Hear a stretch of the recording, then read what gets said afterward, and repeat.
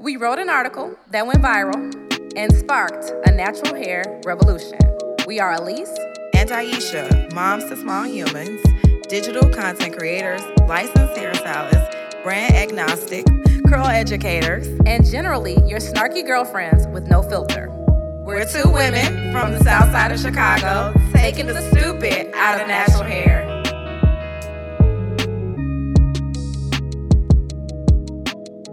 Welcome to the Texture Ghetto. I laugh every time because this Texture Ghetto comment, or what would you call it, a phrase, came up actually in our Black Curl Magic digital salon, which is for our consumer audience. And actually, I don't think I actually heard you ever say that before, just like, and the Texture Ghetto. I was like, what is the Texture Ghetto? So share with us what the Texture Ghetto is, and I will share what my experience of the Texture Ghetto has been in my career. Okay, so what is the Texture Ghetto? Where the beauty industry attempts to segregate and categorize Black stylists. It's insulting to our talent and a lazy attempt at diversity. Yes. Go. Black stylists are cutting specialists, color geniuses, curl artists, natural hair gurus, chemical and thermal rearranging experts, pioneering educators, and far more than token representation. The beauty industry is currently being pushed into a place that is long overdue. The industry as a whole has a responsibility to recognize the full depth and breadth of the talent and contributions of Black stylists. Yes. So, whew. That's a word. It's a thought process. It's a word. Pass the collection plate over here, honey, because we are not. I mean, and we're texture girls. Like it's no secret. We're not in the Texture Ghetto though, but we are not. We are not in the Texture Ghetto. But that's what we do. Like we're all about texture, but we're really into the fundamentals of texture hair, period. Like when it comes down to the basics, we're the girls.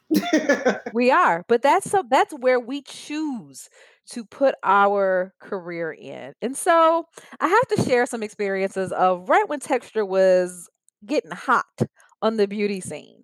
So in 2012, I attended America's Beauty Show in Chicago. I'm a Chicago native, so if I'm going to go to anybody's big beauty show, I'm going to Chicago. And there was a texture classroom. Now, let me tell you where this texture classroom was in relation to the big show.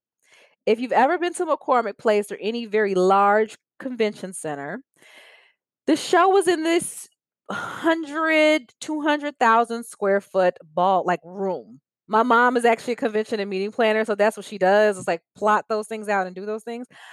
They overwhelm me, but it's in this really ridiculously huge place.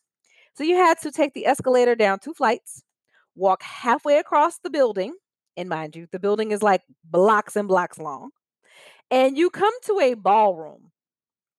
And in this ballroom, you have Shari Harbinger of DevaCurl at the time, Ouidad herself, Anthony Dickey himself, Veronique Morrison at that time of Mizani. There was like a keratin treatment company there. I can't remember exactly who. And only about 50 stylists out of a ridiculously huge, popular national beauty show. And it was one of the most enlightening texture education moments of my life because I'm literally standing here 3 feet away from Dickie watching him do hair over a bucket. I cannot explain to you how cool it was. I am watching Shari Harbinger do the same thing for DevaCurl. I'm talking to Veronique Morrison about coloring level 2 hair. But we were so far away from the actual show and where other break off education classes were taking place that either people were not interested or could not find us. And it was a gem in the rough because those of us who sought it out walked that far and really took the time. We had a most amazing like 2 to 3 hour experience just with the people who were creating um, that professional world at the time. The next year, somehow I ended up on the platform of the Texture Pavilion. And this time, Texture was actually a part of the big show. It was on the floor. But can I tell y'all where we were located? We were all the way in the back. In the corner, there was a very small sign, and we were clustered in a fairly small square. I was there with strollers. I don't even know if strollers still exist. And honestly, I don't do rod sets, so I don't know. I'm sure you can get them at the local Asian beauty supply store. Probably. No shade, but I'm just I have saying. like 5 sets, so I don't need anybody's. But I was on stage for strollers with AJ Johnson of Chicago Licious at the time. But we were segregated to this very small, low stage that you barely could find on the floor. And it was all the texture and flat ironing and straightening and silk presses and keratin treatments and curls all on the same stage because we were literally thrown in what I would physically call a texture ghetto because it was just not a part of the show. It was something separated in the show. And that year it was a bit more popular because people would walk past and be like, oh my God, that person has curls. Or they're working with somebody black and would sit down and start to ask us questions about what we were doing, if we were doing demos at our booths or if we were doing on stage presentations. The interest was there because we were put in the actual show, but we were still shoved in this one little corner in the back. I want to say I didn't go the next year. And then the year after that, they didn't have it.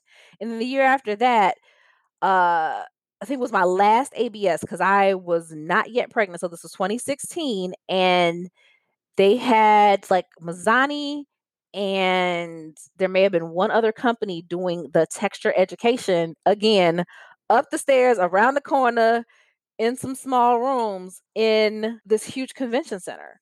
So literally being segregated from everything else that was beauty related. And it didn't feel that great.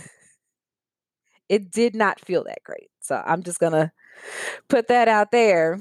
That doesn't, like, listening to that just sounds like, let's just throw everybody over here. Like it was an afterthought. You know how you have a party and you like forgot about this one thing and you just kind of throw it under the table, underneath the tablecloth where nobody can see it? That's what it sounds like. That's exactly what it felt like. And it was such an interesting dichotomy to be on the stage with a guy who's literally on TV with his own TV show in this little bitty stage over here. And somebody who is like, I don't know who they were on stage, huge stage at the front of the building, like creating this big, ridiculous show. And I'm just like, okay, so this is how we work. So texture, for my experience of being in these professional spaces, in these industry events, texture has always been that afterthought. It has been well, people are buying texture like products, so I guess maybe we should train the stylist a little bit on it, or maybe we should expose the stylist a little bit to it, but it's never been something that was actually focused on in terms of product development and advanced education. Even now, even to today, I don't know. There's only one company that has just released an advanced education in relation to coils, waves, and curls. Mm. And I don't even know how you access it because I'm not in that network. Mhm. But it has seemed that it's been an afterthought. And then to then also think about is all of the black stylists have been assumed to be texture stylists and thrown all in To the to texture one ghetto. place. The texture ghetto. The texture ghetto. And really to think about it is like a lot of those stylists who were working in there weren't necessarily texture stylists. They were silk press artists. They were colorists. They were chemical specialists. They were people who may have been doing services on hair that was textured. I'm giving bunny air quotes. But what their emphasis is on the cut, the color, the things that the beauty industry has made its signatures. And then when you also look at the models at the different, like everybody's company has their own like booth and stage and they're doing their things. And I look at the diversity of the models. The diversity of the models is not there. I look at who is doing the models' hair. There is no diversity in the models who are doing their hair either. And so pretty much 95% of the Black stylists, no matter what they did, were all on the texture stage. Now, here's the thing. Like, while you're talking, I'm thinking to myself, one of the issues or challenges with beauty shows being able to present a brand agnostic approach to this, they can't. They are heavily dependent upon the brands being able to do the shows.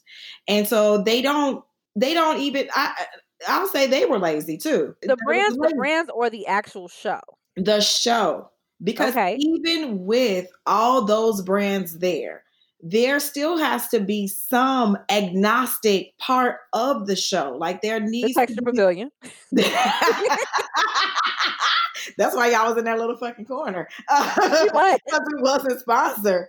But there has to be somebody has to be the Consumer Reports. Like when you need it, where's the Consumer Reports and all of this? Like we have the whole industry has failed the professional, because even the professionals buy into things that they're actually being sold on. They actually believe the things in the selling pitch. They think it's just the gospel, but it's really a sales pitch of purchasing things or finding out how these things actually work in their businesses. So I don't know. I look at it and I'm like, well, I guess maybe because we sit on the brand agnostic side of the industry, which is a small independent corner, like kind of to yourself. And maybe some brands will come like, hey, you know what? We want to collab with you or something. Like maybe they'll come, but in the meantime, we're not waiting around for any of that to happen, because there's texture needing to be taught, needing to be shown, needing to be, or people needing to be exposed to it. In a way where we're not trying to basically exploit them to purchase something just to purchase it. True, and what you're saying is that the brands themselves are not diverse, and so the show is not diverse because you're not having diverse brands there. Right. Number one. Then two, the brands that are there are lacking in diversity. Good most of the time. There's very few brands that are not lacking in diversity. I can count like two on my fingers that actually usually show up at those shows. And even when we're presented with a Black artist at beauty shows in advanced education classes from brands, they're typically there to represent just texture. When you go on set and a Black stylist is hired, they're there for just texture. And that is what we're considering the texture ghetto. Again, we're texture girls. I don't do straight hair. I can. I choose not to, just because that's not my specialty. But not every Black stylist knows how to do natural hair. No. Not every Black stylist wants to do natural hair. No. Not every Black stylist wants to do Black people. No. Everybody gets to decide for them, just as we said in an earlier podcast about establishing what you want to do. This is where people, again, stylists, professionals, get to decide, like, where is it that I want to put my energy to? Where do I want to work? What do I exceed in to make me happy? This is where we get to decide those things. And so we don't get to decide as someone on the outside and saying like, oh, she's black, she knows sex. No, that's not how, and that's very insulting to a stylist just to assume that they only do this one thing. It's up to you, or it's your responsibility to look to see what they do because we have all the social media, all this internet. There is no excuse why you don't know what they do and what they actually do well, because everybody does. I don't care. I know a lot of stylists like to say like, I can do anything. It's like, what do you kill the game in though? Like, what is that one thing that nobody can touch you in? Like, there's an area where nobody can touch you, and we all have it as stylists. There's just this one thing that nobody can touch you in. They probably can meet you, but they can't touch you. That's what we're saying. Like, everybody has that. And there's also another part of the texture ghetto that I've seen discussed as we were kind of having those difficult conversations, is that even when something is done on textured hair, wavy, curly, coily, doesn't necessarily mean it has to be sandwiched in the texture category.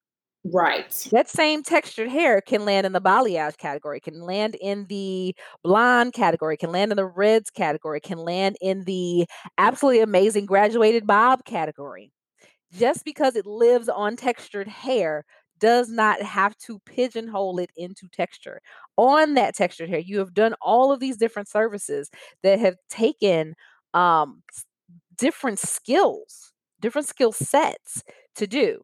And so instead of pigeonholing black stylists and textured hair into this texture ghetto, we have to see that hair, see the talent for what it is, and recognize it for what it is. Absolutely. So here's how we get out of the texture ghetto, because there is absolutely no reason in 2020 that we are still making these distinctions, classifications, and not valuing, number one, the textured hair market, and number two, those who work with it and those who choose not to work with it.